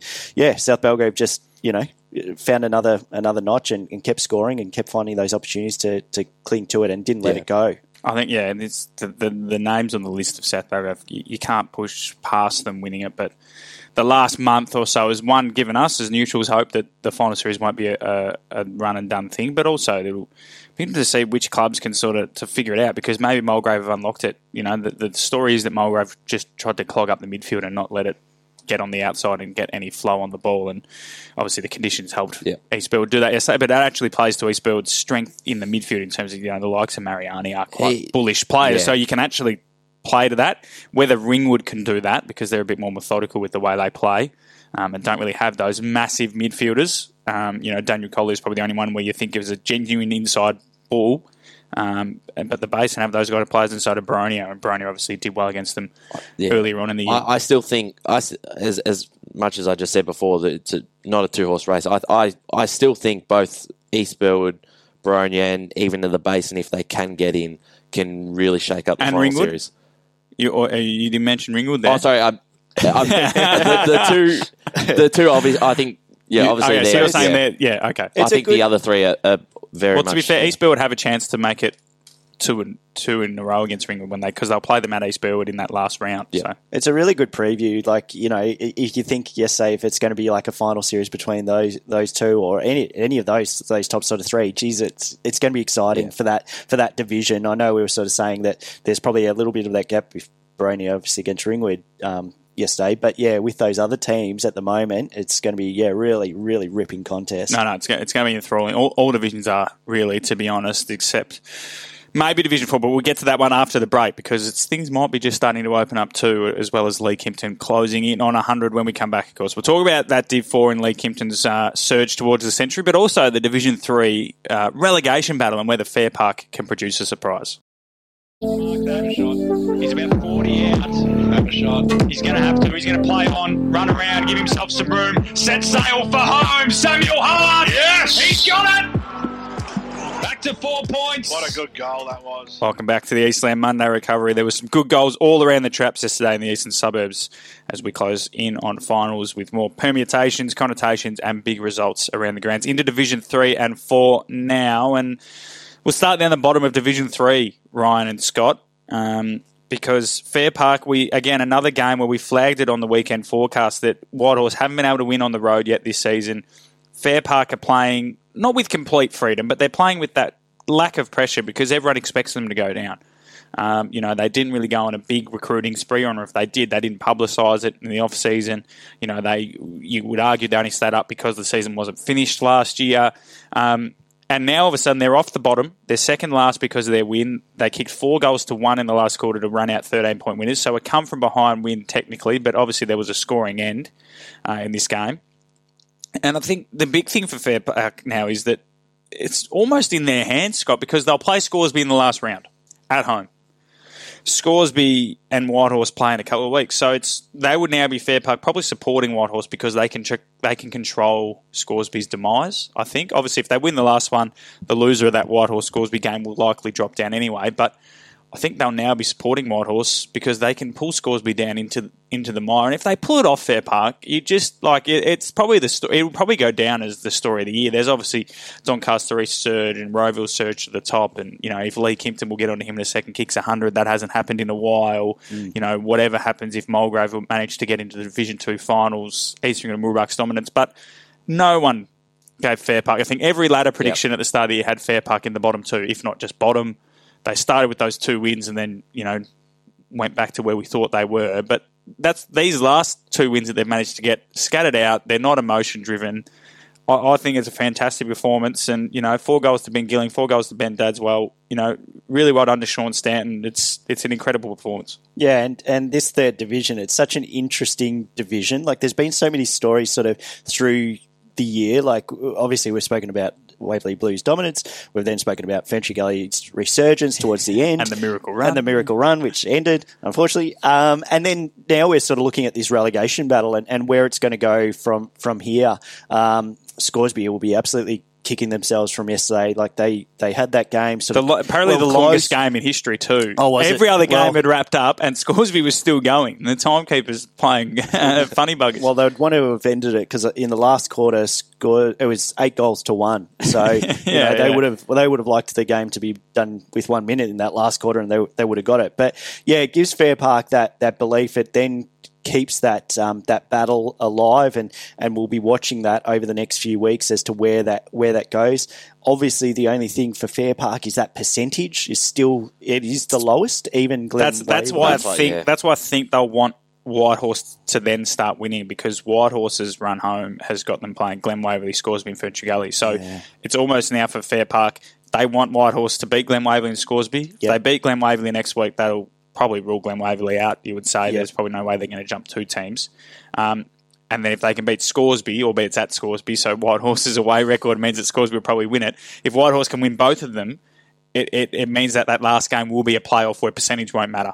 Yeah, well, yes. Yeah, if correct. Scoresby were to win that game, then Fairpark then have to somehow win by 100 points. Yeah. So, I think they now need Whitehorse to do them a favour. But it is interesting, isn't it, Ryan? Because, look, Glen Waverley lost to Donvale. It actually quite a good game. Yeah. I can't get a read on Glen Waverley because, Coldstream belted them the other week. They've lost to Fairpark both times. And then here they've produced a pretty good performance. I know they Donvale kicked 7-11 to 7-6, 5-point winners. But, Glen Waverley, the whole game, never out of it, always knocking on the door. If they'd won that game as well, then all of a sudden this relegation race would have been blown wide open because it would have all just been on percentage. But the Hawks now face Whitehorse, the Bye and Warrandyte. Whitehorse at Whitehorse too. So I think it's sayonara for the Hawks. Unfortunately, they've probably shot themselves in the foot because I think both Fairpark games, one was definitely less than a kick, another one was pretty close as well. So, and I think they've had a couple other games as well. I think that have been real close losses, which is unfortunate for them because they probably need that one or two more wins. Are they sitting on 3 wins at the moment? Yeah, so they're 3 wins. Fairpark, Scoresby, Whitehorse, all 4 wins. So unfortunately for them, they do have a better percentage than Fairpark. But as we said, with 2 going down, it seems to be impossible for them to really get out of that bottom 2. And they've shown signs this year that at their best they've definitely challenged sides. As we said yesterday, that Donvale's a very classy side and they're pretty much at full strength. And I thought this was going to be a real, almost a bit of a percentage booster for Donvale. So, they've got a bit to work with next year. But it's definitely interesting. Whitehorse and Scoresby seem to be, at home, they seem to be really quality sides that can, Whitehorse has challenged Waverley Blues. Scoresby and Whitehorse record at home is, they're amazing parallels. So Scoresby against Donvale was 94 to 102 at Scoresby. Then you look earlier in the year in the game at Donvale, they lost by 70 points. The Waverley Blues, even that game, they went down by 43, but they pushed them right until the last quarter. Coldstream, as we mentioned, Scotty, similar thing. It was only up until it was the last quarter that blew the game wide open. And because then if you contrast them with their other games, they lost by 40 against Waverley at Waverley, so maybe that one's the only real difference. But, even the Glen Waverley game, they lost to Glen Waverley at Glen Waverley, but won handily at home. So I would tip them to beat Whitehorse at Scoresby, but like I said, Fairpark will want them to win that one. So like I said, so Fairpark got the bye this week, then Warrandyte and Scoresby. So if they produce against Warrandyte, well, so let's start the parade because they'll probably be safe. As I mentioned, so Scoresby got Warrandyte at Warrandyte, Whitehorse at Scoresby, and Fairpark at Fairpark. They've actually got a handy record over Warrandyte recently, Scoresby, so they might back themselves there. Whitehorse, Glen Waverley, Scoresby, Ferntree Gully, all winnable games. To be honest, Duncan Jones mentioned during the week, their last 4 games, they wanted to win them all, and on paper, they probably should win at least 3 of them, but they've started with a loss. And Glen Waverley, like I said before, they've got the bye in between games against Whitehorse and Warrandyte at home. So you find it hard for them to get the 2 wins they need to survive, unfortunately. So it looks like just one relegation spot left, and it's between Fairpark, Scoresby and Whitehorse. So very, very interesting. Let's go to the top of the ladder, though, now, Scotty. So Waverley had the bye. There was only 3 games in this division. You mentioned that Coldstream-Scoresby game, how the last quarter was the difference where Coldy kicked 8 goals to 1 and ended up winning by 32 points, 120 to 88. Jeremy Conti and Darcy Fitch kicked 6 apiece. So 18 goals between 5 blokes for Coldstream. Incredible stuff. I know coaches talk about wanting the spread of goal kickers, but, some days you just got to... Scoresby probably just pulling their hair out. How do we stop these 2? Well, they do, but I guess for the majority of the game, it was sort of close and they had their own... It will be interesting to see how many they kicked in the last, those 2 players, whether it was just the last quarter. Yeah, that's true, because Scoresby were up by 2 goals, leading into that last quarter. So the turnaround has been huge, and I don't know what's happened in that last quarter for Scoresby. It obviously was... high scoring first quarter too, 6 goals to 5. Yeah, at Scoresby, so we're saying that they play well at home and it showed that, whether it's just Coldstream sort of class and sort of that, better conditioning or whatever. But yeah, geez, when you've got players of Fritch and Conti scoring 6, then you're always going to struggle in a high scoring game, obviously. It's gone under the radar, I think, just how impressive their season is. They're sitting second now. There'll be a couple of people out of culture and be very happy with you, Ryan. I had them top 4. I've had a couple of messages saying we don't give them enough credit. You had them top 4. Yeah. I had them 7th. I think 6th or 7th. So I've overrated Whitehorse and I think I overrated Glen Waverley, which I really misread. Did too, yeah. And I think you're almost bang on. You sent through your ladder predictor actually this morning at an ungodly hour, Scotty. But he actually is going to be almost bang on for the top 5, but not in the right order. Yeah, I had Ferntree Gully 5th, so you're going to get that one right. You've got Coldstream finishing 4th, and then I think you had Warrandyte, Waverley, and Donvale I think you might actually end up being correct. Yeah, except you'll have Waverley second, but they'll be first. But because Warrandyte shouldn't lose another game, Coldie have to play Donvale and Waverley. And Donvale obviously have to play Coldie and Waverley as well. So Warrandyte could just swing into second just purely because of their run home. But Coldstream, back onto them. They're having a great year. And with Darcy Fritsch back, they could give it a shake. So he's definitely going to be available come finals time? Sorry, I've muted myself there. You would assume so because he was playing at Williamstown, was it? Williamstown? Yes, I think it was Williamstown. Not sure. Anyway, apologies, Darcy, if we've got that wrong. But he played those few games. Williamstown, I don't think they're going to make the finals. I don't think any of those standalone clubs are going to make the finals, unfortunately.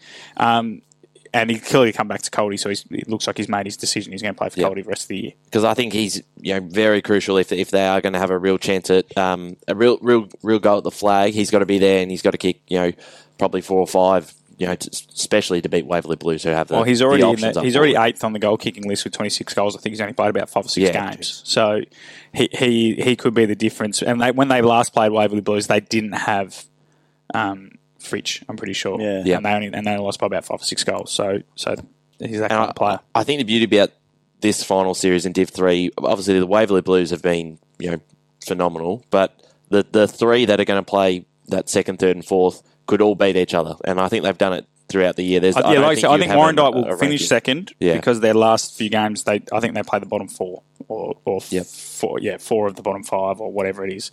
So they shouldn't lose. So they'll finish second. But if you went into the finals on the form of the year, Warrandyte are the 4th ranked side. They've just won all the tight ones. So I don't know, you could look at it 2 ways. You could look at it and say, well, actually Warrandyte, because they've won the tight ones, should go in as favourite. But I also think that Donvale and Coldstream are probably, at the moment, playing better footy. So better form. Warrandyte will need the second chance, and the loser in the elimination final could probably count themselves unlucky. But it's besides Waverley Blues, it's shaping up as a pretty ripping final series, Scotty. Yeah, it's leading into that, and obviously Coldstream will be pleased with the way they ended that game. It was looking shaky, but Warrandyte's got scores be this week at Warrandyte, so you would think that they'll get that win. That puts them then to 40 points. And then they'll have Fairpark and Glen Waverley, I think, to finish. Yeah, so again, they're just in that nice position at the end of the year to push themselves up further the ladder and give them a really good chance. Yeah, so I think they should finish on 48 points. And then, like I said, if Waverley Blues continue to win, as we expect them to, they will finish second then because both Coldie and Donvale will have a loss in their last 2, and then Coldie and Donvale will play each other. So if Donvale win those last 2, Warrandyte might get there, but percentages in Warrandyte's thing as well, they need to start hitting the scoreboard. So, it's going to be interesting who gets that double chance, much like Premier Division, where there's a race for the second double chance spot. But, look, well done to Coldstream. They're having a great year. Scoresby, they're playing good enough footy where I'm not too worried about them going down, but with them and Whitehorse, we say that every second week, Ryan. Every time they play at home, we go, they're playing too good a footy to go down, but when they play away, they're completely different sides, and, the way Fairpark are going, just quietly about the business, they might jump out of nowhere and push one of those teams down to Division 4. Yeah, and you're right, it would be the big story because, I certainly didn't see him winning 4 or 5 games. Fairpark, I think everyone had the 9th. It's not like everyone had them going down. We had them 9th. We had them stone cold, motherless last, Scotty, and and here we are talking about them. Really, all of a sudden after one win, talking about them as a possible miracle. So the momentum changes quickly in this division, and watch obviously this next coming week. This will really sort of form it. Ferntree Gully play Donvale, I think, this week. So that's one where it'll be interesting to see how Ferntree Gully approach the rest of the year because they're technically not out of the relegation battle, but so they still have a little bit to play for, and then that could actually shape who does finish there. Because if Ferntree Gully, and I think they'll still have to play Coldie as well. So Coldie's last 3, I think, are Waverley, Donvale, and Ferntree Gully, not in that order. Yes, in that order. I can't remember. I think they've got Waverley first. But so Coldstream could very easily not win another game and finish 4th. Yeah, it's fluctuating so much, and that prediction that we're sort of saying, it's all guided by probably at least next week's games will really shape sort of where it's starting to head, who's in danger, and who's looking like they're sort of going to step up. Yeah, very interesting. Let's jump down to Division 4 though. So there's a couple of big stories. I think we're going to start with Lee Kimpton. So he's kicked 11 goals. That's I think his 4th or 5th haul at 10 plus. Obviously, there's the caveat that he's probably betting up on sides well below his skill level, but they won 25-24 to 6-4-40 over Croydon North, 134-point win. Kimpton kicked 11, Ficcarelli and Lowe 3 apiece, and then Croydon North Pitt with 3, Panetta, Hudson and Guren with 1.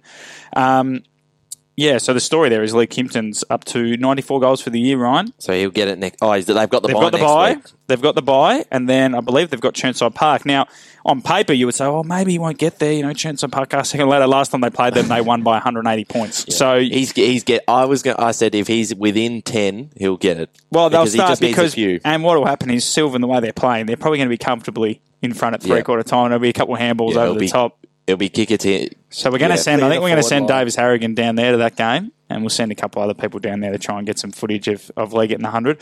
It's obviously not the most followed division, but hopefully a few people can get down to. Is it at Sylvan or is it at Chirnside?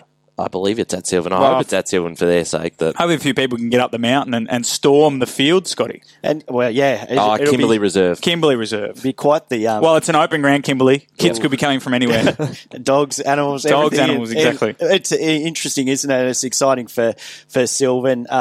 What do you think though happens with Kimpton? Like obviously Sylvan are looking like they're in the box seat and scoring that many goals. He has to be a sought after. Well, he came down from Croydon, so he played in the higher divisions and come down. So, but do you think he sort of gives it that go and then, or is he going to stay? Well, Sylvan, you would assume are favourites to go up, so it might be a bit of that Darcy Fritsch thing. And probably Darcy Fritsch obviously went and tried his hand at VFL, but you would look at that and think, well, if we're going to go up, stick around and let's have a crack at Div 3. It's just because if you actually look at his record, Kimpton, like if I can. I'm navigating my way through the website at the moment. If you look at his record, I think a lot of the goals come against, and I don't like 94 goals is an incredible effort. Like he's going to get his 100. Yeah. If they play 2 games, they'll play minimum 2 games in finals. He's probably going to get 120, 130. But he's kicked against Croydon North, who they've played 3 times. He's kicked 27 goals, and they've played Nunawading 3 times, and he's kicked 27 goals. So he's kicked 54 of his 94 against the bottom 2. Yep. So again, it's not denigrating his performance, but it's not like he's a mile above. If he went up to Div 3, I don't think he's going to kick 100 again. No, but it's not so much even like that Premier sort of division. It's probably those teams in sort of Div 1, Div 2. Div 2. Yeah, but you look, the team that probably needs a goal kicker is Croydon, where he came from. So they go back to the well. No, it's just a hypothetical sort of to put out there. It keeps the story sort of for Sylvan. Like I said, they're just. Yeah, miles above it, sort of seems. I hope Lee, if he does listen, doesn't think I'm shitting on his performance, because 94 goals is many more than I've ever kicked, and look, we look forward to watching him in the final series, because outside of those, he's still kicking 4 to 5 each week. So it's not like he's going goalless in the other games. He's still averaging about 3 or 4 goals a game against the top sides, and that may be the difference coming grand final day. They're likely not likely opponents. They're at the moment the second place side is Chirnside, although I think Surrey Park are the likely grand final opponents. We'll get to that in a second. Chirnside got belted by Forest Hill out of nowhere, Ryan. Yeah, and maybe it's the news that Justin Cicluna and Forest Hill have decided that enough's enough at the end of the year, because I don't know whether they've been missing 15 players, or Chirnside had a lot of outs, or what happened, but 9 goals to 2 in the first quarter. They were 15 goals, 191 to 35 at half-time, and then just held on from there, 144 to 66. Rudd and Rowe, 5 apiece. McCartan Collins kicked 3. Ben Rudd was best on ground. Not only does that win, I guess, inject some real energy into the Forest Hill group about their next 3 games, but it could have locked in finals. Because their percentage is now 9 points better than Kilsyth. So they'll play Kilsyth the next week or the week after, and then they'll have Nunawading again. I know Kilsyth have 2 winnable games to finish in Croydon North and Nunawading, but it pretty much now means that Kilsyth have to beat Forest Hill. Well, it doesn't. I think a few weeks ago we said it was the other way around, because that percentage, Kilsyth had a better percentage a few weeks ago, I'm pretty sure, and that we looked at that game as Forest Hill have to beat Kilsyth and then win the rest, or win the the other games that they need to make it. It's the other way net round now, and Kilsyth have got to probably hope that Forest Hill trip up, because then they're probably not going to get that 9% back. And I think that's the biggest. I think it's just the biggest shot. I was more shocked with the way that Forest Hill went about it yesterday rather than Chirnside Park. To score 23 goals, they have not had that sort of weapons up, those sort of weapons up forward all season. 2 guys kicking 5 each. They had plenty of goal kickers well over into double figures, Scott, and that's been a bit of an issue for them this year. But does then Chirnside have to start worrying about that score, because they when they let teams in, they let teams in. Obviously, you look at that Sylvan result. They've got Surrey Park this week, who we're talking about is playing, really good form. And they've obviously got Sylvan the week after. So Chirnside's second spot's up for Surrey Park beat them next week. It's up for grabs. Yeah, it has to be, and I think there's sort of real question as to what happens when it goes wrong for Chirnside. Like, what, how do they allow those sort of goals? And like we're saying against Forest Hill, who we haven't sort of been seeing huge scores from, and then all of a sudden they deliver this. So I think that's where the change is coming, and if Surrey Park start to get on a little bit of a roll, then it's possibly a Surrey Park Sylvan sort of final shaping. Can they have an impact in finals if they make it Forest Hill? Well, on that performance, and we've, like I said, so Chirnside's run home, they're not safe anymore, because Surrey Park will play Sylvan at Surrey Park again, where they beat them last time, and if they can finally get their number this week, Surrey Park will get them on percentage and could finish second, and they'll have to play Forest Hill again. So I don't think they can get... They've not been close to Sylvan or Surrey. But the way they played yesterday, possibly. Well, something. And they've done... Forest Hill are the kind of team where I think every time they've made the grand final, they've they've lost close ones, but they've always sort of come from nowhere to finish make the grand final, if you know what I mean. And could they be doing it again? I don't know. I think you're right, though. I think on paper it's Sylvan, Surrey Park as the two informed sides that... The only worry is that Surrey Park don't do enough to get second spot, and then... it makes it harder for them if they don't finish in that top two, and I don't think they will, just with the gap that they've got on Chirnside, the gap that they have from Chirnside Park. So it's a two-gap swim. So Surrey Park would have to beat both Sylvan and Chirnside. If you're banking on beating Sylvan to finish top two, you're probably they'd have to win all 3 games, and Chirnside would have to lose to both of the. To lose to them, and so you would say Chirnside are safe, but it's opened it up. Yeah, and at least it keeps it interesting for the neutral supporter and people out there sort of keeping an eye on that division. At least it sort of says, well, that race to sort of possibly being in the grand final is very much open.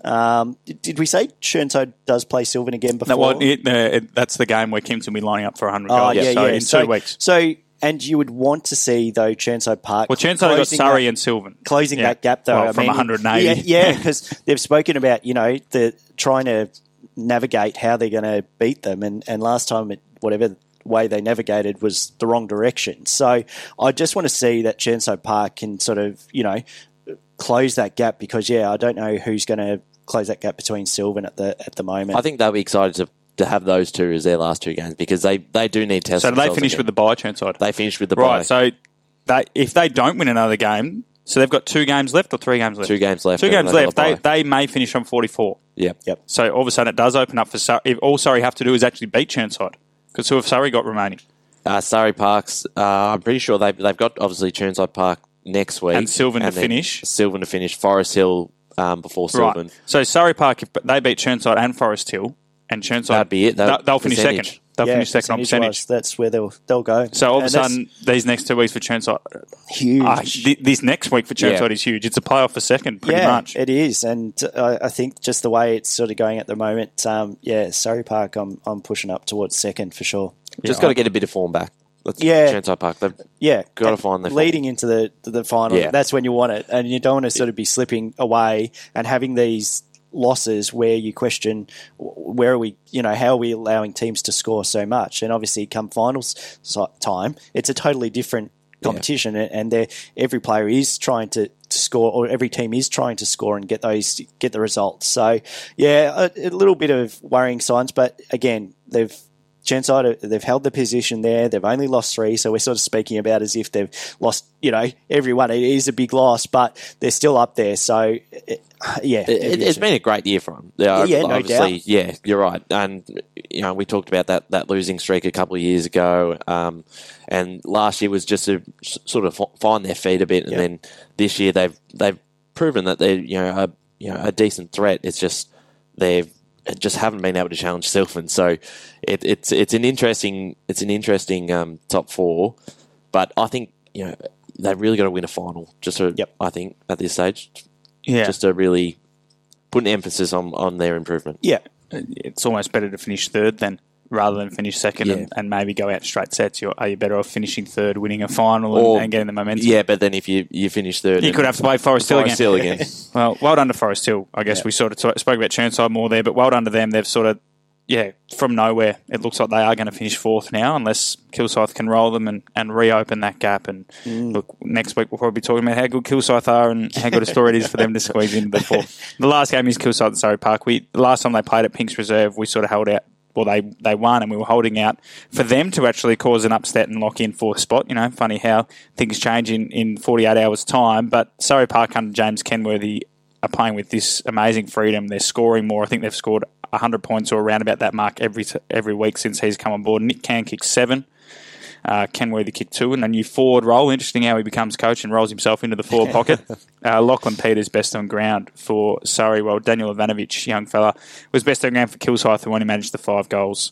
Goodinson kicked the 2. So, it's all sort of set up. We spoke about, I guess, Surrey and Kilsyth in that little conversation before. So, Kilsyth still have Croy North and Nutter wanting to come. So, if they can beat Forest Hill, they will make finals, I still think, but the way Forest Hill played yesterday makes it very interesting next week. And then obviously for Surrey Park, as we've sort of just discovered organically there in that last conversation, a win next week against Chirnside means 2 things. They'll finally knocked off the side that they just haven't been able to get for some reason past, and they'll probably get 2nd spot and a double chance at the premiership.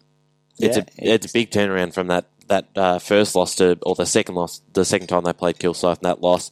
At that stage, we were almost not worrying about them not making finals. They would have made it, but we're worrying that they were just falling off. Yeah, and it was they were going to finish 4th and not make any of an impact. But look, they've turned things around after after bringing in the new coach, and their forms probably they've done us a big favour by beating Sylvan, because it's given us a hope that this will be a decent final series and a close grand final. Look, obviously, Matt, you mentioned about their scoring. They have scored over 100 twice the 2 weeks before. Scored 80 against Sylvan, and then 96 basically there. But they've improved plenty, Scott, and they should be able to. I think they should be able to make a grand final just on form. Yeah, I think so, and I think from looking at that, they've got obviously probably the better run out of those lot. Home to get to that position. I don't know, obviously, where you guys sort of pick them sort of through your predictions. It would be an interesting division to sort of... Surrey? Yeah. I had them winning it. Okay. I know Sylvan made signings. I underrated how much impact that had. I thought they went too forward heavy. Yep.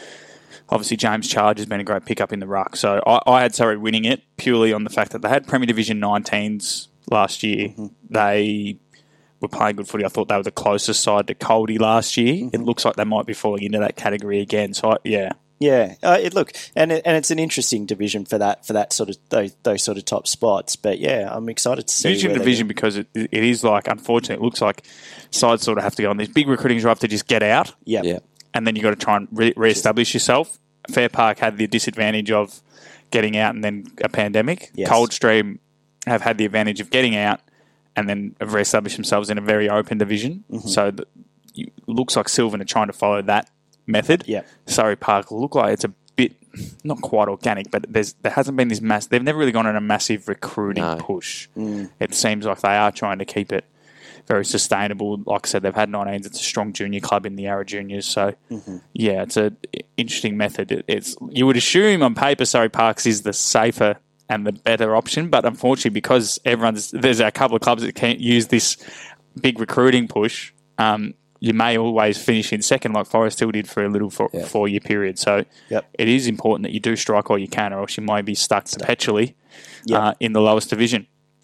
But, gentlemen, it's been a pleasure. Nice little quaint chat between three fellas. We thank Gary Ayres for joining us on the Eastland Monday Recovery for this week. There's, 3 rounds to go until the first week of finals or something like that. So, yeah, it's getting very close. It's crept up on us pretty quickly.